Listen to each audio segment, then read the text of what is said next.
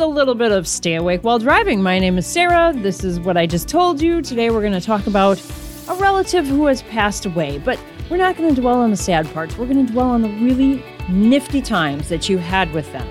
That, trivia, some other stuff. Oh, AFI, top 100 movie quotes, and more. But boy, this really is a long introduction, so enough. Let's just get started. The 5-word challenge for you today is going to be words, a couple words I'm not entirely sure I'm pronouncing correctly. I apologize in advance if my mispronunciation somehow hampers you in figuring out what these 5 words have in common. Blame me if you don't get that extra point at the end. I think you're probably going to get them anyway. Memorize these words or phrases and then figure out what they have in common by the end of the episode. First is barrel. B-A-R-R-E-L. Barrel. Next word is star. S-T-A-R. Next word is swirl. S-A-G-U-A-R-O.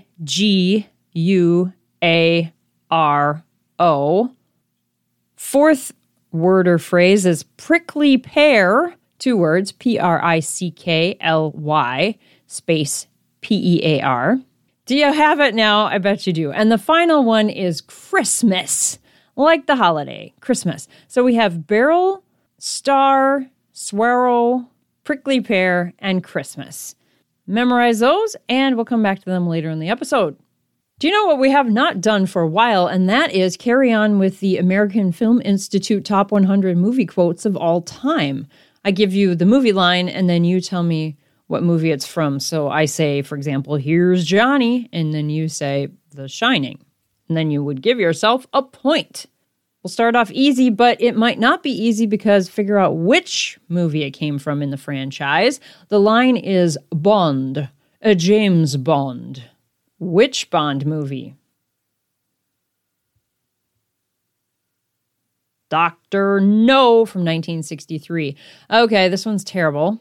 A census taker once tried to test me. I ate his liver with some fava beans and a nice Chianti. I can't do that sound.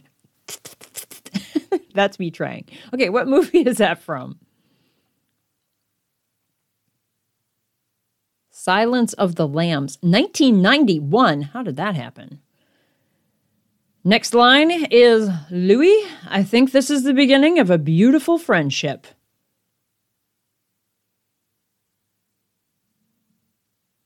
Casablanca, 1942. How many lines from that movie have been in this list?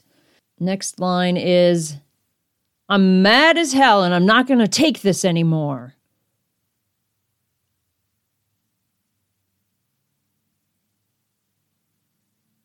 Network, 1976.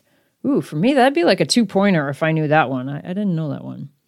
The next line is one word, and it is Rosebud.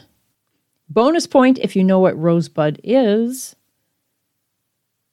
The movie was Citizen Kane, 1941, and Rosebud is a sled.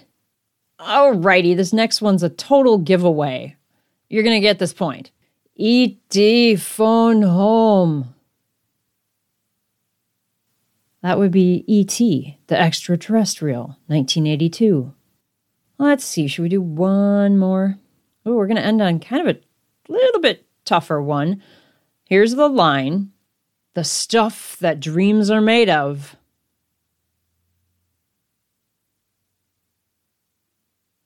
The Maltese Falcon, 1941.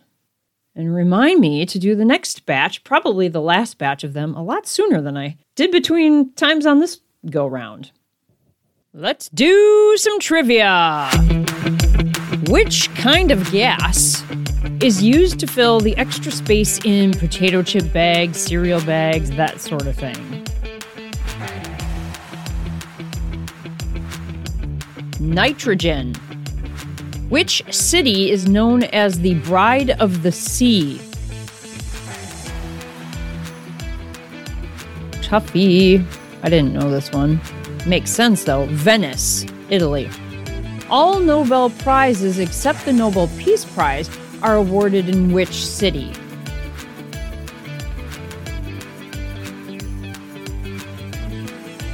Stockholm. So then where does the Nobel Peace Prize get awarded? Which city?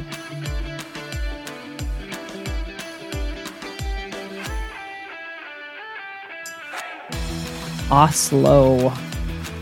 In which city would you find Hyde Park Gardens? Or Kensington Gardens? Or both, actually. London. Which city in the world became the first to be lit by gaslight?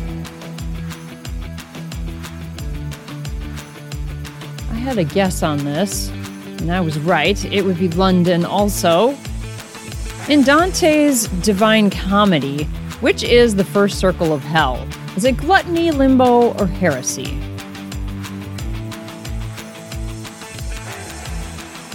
Limbo. What unit of speed is used for ships at sea going along in the water? How fast do boats go? What unit is used to measure that?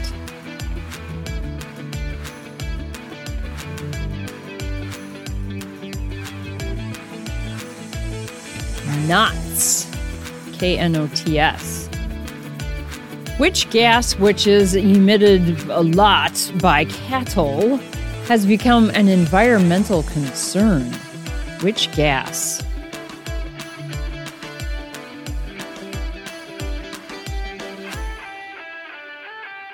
Methane. What number is the Roman numeral XX1X? What would that be equal to? Picture that, XX1X. Answer is 29. Who wrote the book Adventures of Tom Sawyer? The Adventures of Tom Sawyer. Mark Twain, or if you said Samuel Clemens. What do you call an animal without a backbone? Invertebrate.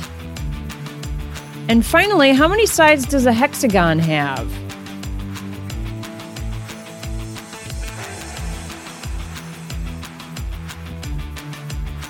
Hexagon is 6.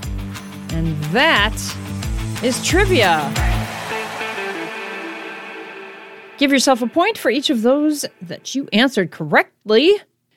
5-word challenge, quick review. First word is barrel, and then we have star, and then we have swirl, one I can't say well. Prickly pear is number 4, and Christmas is the last. The memory prompt today is talking about a relative who has passed away, one that you remember fondly. And you know, I don't like to dwell on super sad stuff, but hopefully this is not going to be focusing on the sad aspect of the fact that the person is gone. So probably pick somebody who has passed away a while ago, so the wound, the memory, the sadness isn't super fresh. It's somebody that you can look back on with happiness now because of the time you had to spend with them. Think of a family member, a grandparent, somebody, and then I don't want just a description of this person and how they were related to you. You could tell me some of that backstory, but I really want to know. Pick out a time or two that you spent one-on-one with this person and tell me about those experiences in the greatest detail that you can. Why were you there with your relative one-on-one? What was the activity? Specifically, how did the activity go? How did it make you feel about the time you spent with this relative, either at the time or if what happens so often after someone's passed away, you think about it in retrospect and think about why that time was important, if you know what I mean. So if you could do that for me right now, that would be lovely. Tell me your story. I'm going to tell you my story about my grandma on my dad's side.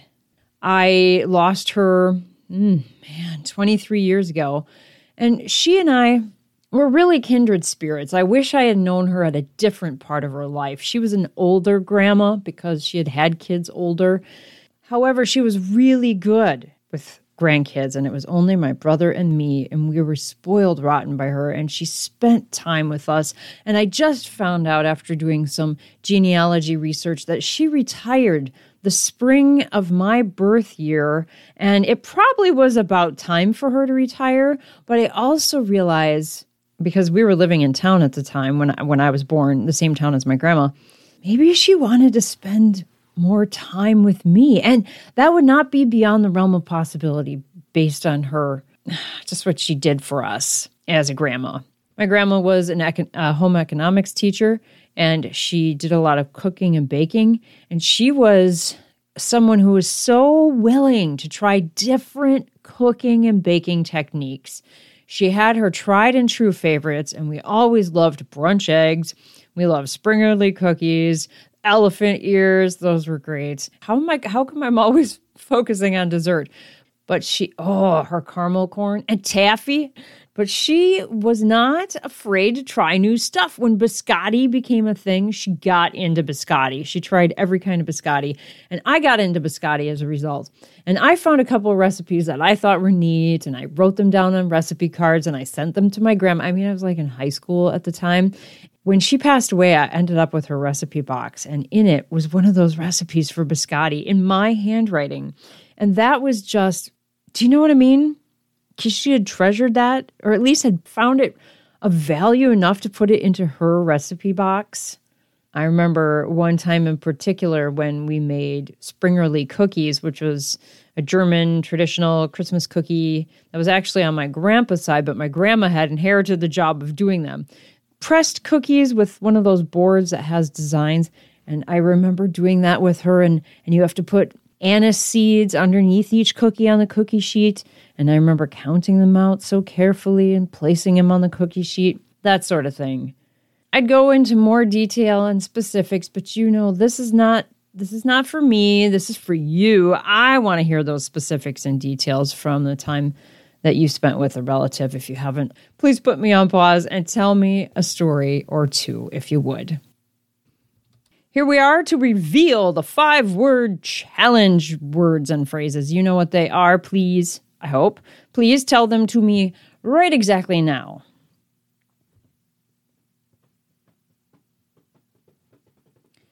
Did you get barrel, star, swirl, prickly pear, and Christmas?